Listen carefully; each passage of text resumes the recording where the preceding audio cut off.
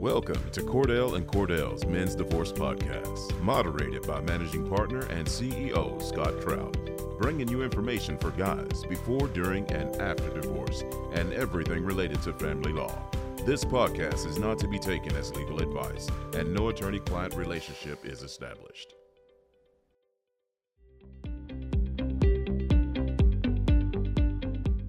Welcome back to the Men's Divorce Podcast. I'm Scott Trout and the CEO and managing partner of Cordell & Cordell, and today is no different. We bring to you information, topics, ideas, things to do, things not to do for guys before, during, and after divorce. And as always, if you need a consultation, go to our website, or you can give us a call, 866-DADS-LAW. As you know, this isn't legal advice. We want to make sure this is informational and educational, just something for you to take to your attorney, someone who practices exclusively in family law like we do. And we're joined by one of the Cordell & Cordell attorneys in Texas. Angela, welcome. Hi, good morning, Scott. Thank you so much. Happy to be here. Yeah, thanks for joining. And it's so important. I know a while ago we talked about this in a virtual town hall when we've kind of, in this new era of courts around the country, some courts are still closed, some are modified, some are wide open.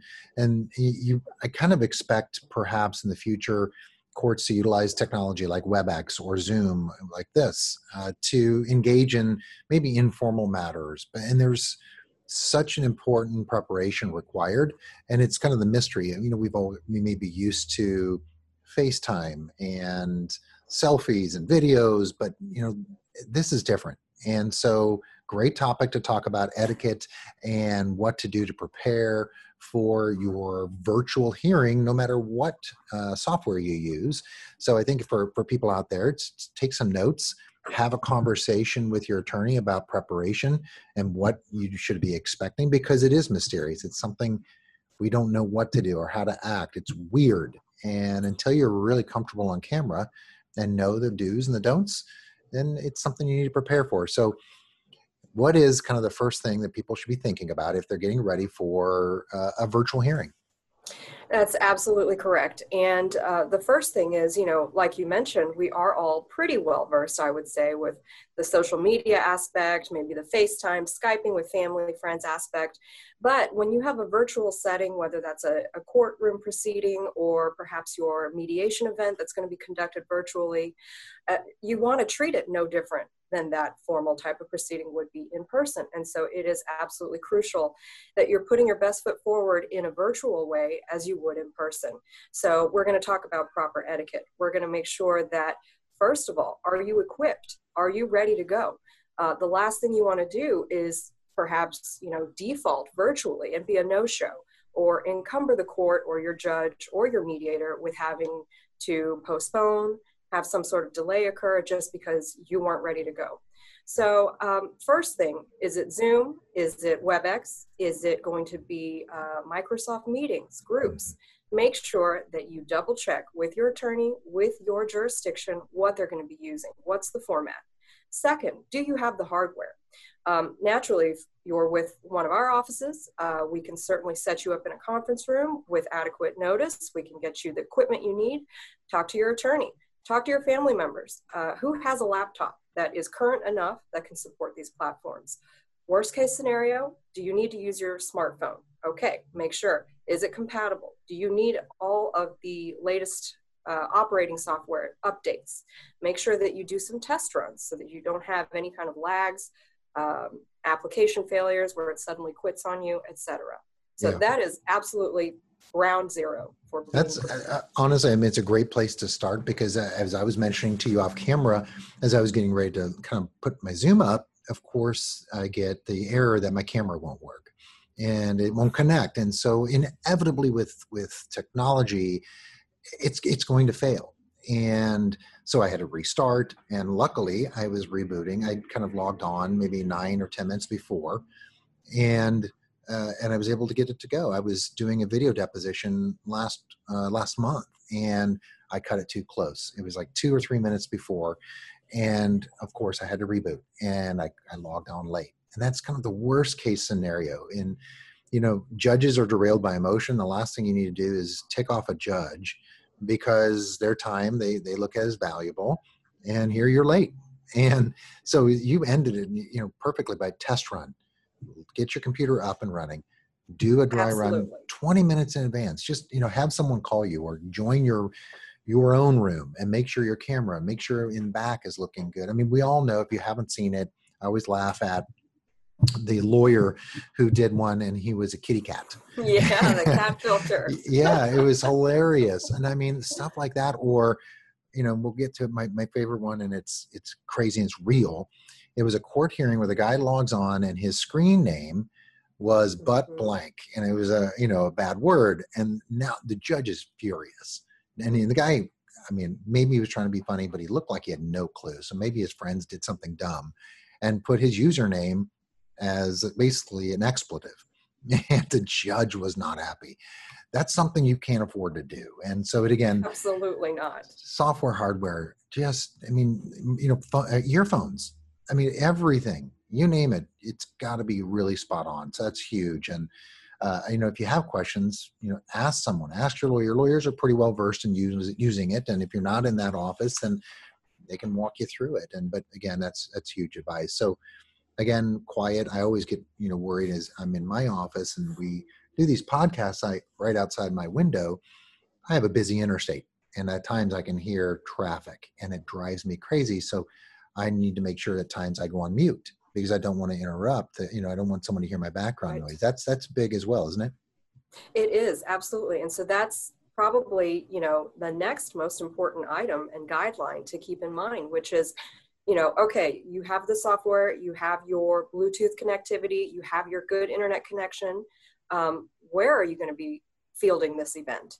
And that's making sure you are in a quiet, well-lit room. It is important that there's good lighting, that you are able to view everyone, and that you are perfectly viewable the whole time. But it also needs to be appropriate. Don't go into your bathroom where there's a toilet right there viewable, right? We want to make sure our background is appropriate. At best, neutral. If you don't have a more professional looking setting in your own home, just make sure that there's nothing too crazy going on.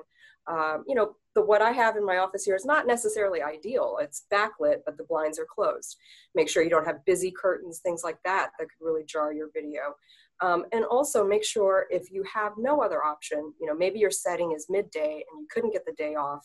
If you have to field it from your car, do not be driving. Make sure absolutely that you come to a nice empty park, get in that parking lot and turn off your vehicle. I know, firsthand in all of our jurisdictions here, if the court is aware that you are currently driving, operating your vehicle in any way, they're going to boot you out of that hearing. You may or may not have something entered against you, but you certainly won't be proceeding until you have come to a stop and put your vehicle in park. So always important, find an appropriate setting. Sometimes too, based on the logistics, courts often prefer that, maybe my client wants to have his mediation happen here in our office, no problem at all.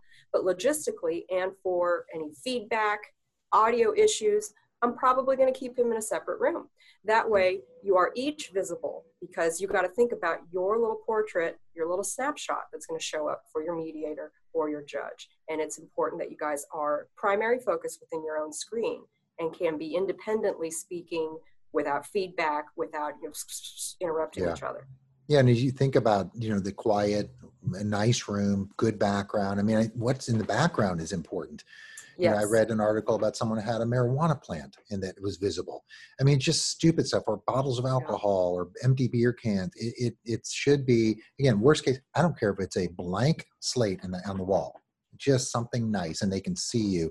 But that goes to, I always say, Zoom, act like you're in court. That should be your, that includes for what are you wearing, right? And what you look like. That's equally important, right? That's right. That's right. I mean, we are going to be, video broadcasting to each other. So I understand if the running joke is that you've got boxers on or sweatpants on underneath, but think about what the screen's going to capture and make sure that you are still dressed neatly. Now, is it necessary that you be in a full business suit as if we were in court that day? Probably not. But think about it. You want to be able to command respect and be taken seriously. And therefore, at least make sure you have a neat shirt, polo, maybe a jacket, and you are putting your best foot forward, because it's no different. As we've been saying, that's the guiding principle here. It is still your court event. So you need to treat it with that in mind. I was just in court, I say in court, right? Via Zoom or WebEx. And I was waiting, the judge and I were online, and the opposing counsel was running late. And we're just waiting. And all of a sudden, the opposing counsel pops up, and they are in a robe in their bed. No. And the judge almost lost his mind. And, questioning, like, excuse me, one, you're late. Two, did we wake you up, kind of thing. And it's a lack of respect. And no one wants to do this via WebEx. No one is happy to do it. It's because we're annoyed by it, because we're not used to it. It's something new, and I'm a creature of habit. And when I get something thrown at me that I'm not comfortable with, it annoys me. And judges are like that. And they want, as you suggest, act like you're in court. No one's coming to court in a robe, or they're kicked out of the courtroom. It's like there are some courts you can't wear a hat, no baseball hats. And it's their rules. And that is so important. Now, let me tell you, that moment set the tone for my case. And we wound up getting everything we wanted, because the judge was so angry and so annoyed with opposing counsel that everything turned on a dime. It didn't matter what the facts were. It didn't matter what the law was. I was going to win. Right. The poor impression was made. It is. And I know, and we say, oh, that's so important. Oh, that's so important. And I think everything you're saying is so critically important, because I do have clients say, what should I wear? And, and for the moment, I really vary it based upon the facts. And it's depends on what the issues are, depends on what the situation, but I'm never going to have you come in sweats and a t-shirt. It just depends. You can be overdressed and you can be underdressed. And there are situational moments, because in my cases, I'm telling a story. I'm not trying to bend the facts, but I'm taking the facts and making them work for me. But that's a question your attorney should answer for you. What should I wear? What's most appropriate? And that is huge. But don't have distractions. Don't have a dog in the background. I have all these stories. I was doing the depot, and opposing counsel had their darn dog jumping up on the opposing counsel, and it was so distracting for me. Giant animal. I like animals, but I'm like, not the right setting. Or I don't want, it's weird. Everything's different now. And so we try to create it as much as things were, albeit on camera. So the other thing is, what's annoying is, and I had judges say it, they can hear your mail coming in the background, where, you get the audible ding, or you get an alert, or a phone. Like I have my phone back here.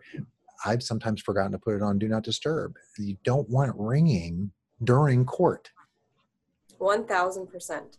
And this is all part of the theme of, we are in court. You are truly in court. So would you, be smacking gum while you're sitting there waiting to testify in your actual courtroom? Absolutely not. Would your dog be anywhere nearby? Absolutely not. Part of these things is to make sure that we are keeping to our quiet and isolated, well-lit setting, right? We want to make sure we're muting everything. If there are dogs, put them outside for that couple hours. Make sure that you've got someone else that can keep them sequestered for the time that you're going to be present in court. Mm-hmm. No snacking. You'll have a chance. No sounds, everything that you would normally mute on your phone, on your body, obviously do that, but take the extra step. What other applications might be running on my computer? We spoke about using the laptop, making sure, if you can, best case scenario, don't run anything else. It'll slow your equipment down, and it will possibly distract you. But let's say we're doing something somewhat unique. Maybe it's more of an informal conference or status hearing. Maybe you're at your mediation. You need to be able to pull up other information and even share your screen. Mute everything. Part of that, getting your application ready, doing the test run. Make sure you know, where are the options here? Where are the settings here to mute everything, to make sure that nothing is going to interrupt? One of the stories that I've got is also goes to the point of making sure you understand how the video and audio may function independently. I've had several mediations where, I've had clients do this and we've talked about it, but definitely I've had opposing counsels do this. Maybe you mute your video, you turn off your video and you forget to mute your mic. Well, guess what? Everyone's hearing everything. that you may not even think is being shared. Yeah. And what's even more important, if it's something similar to Zoom, you're going to have that speaker focus. So people are going to know it's you, because your window, video feed or not, is going to take over. So it's always important.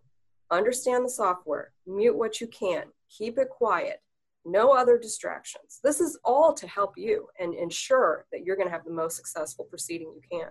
Yeah. I had a opposing counsel whose Wi-Fi was really unstable.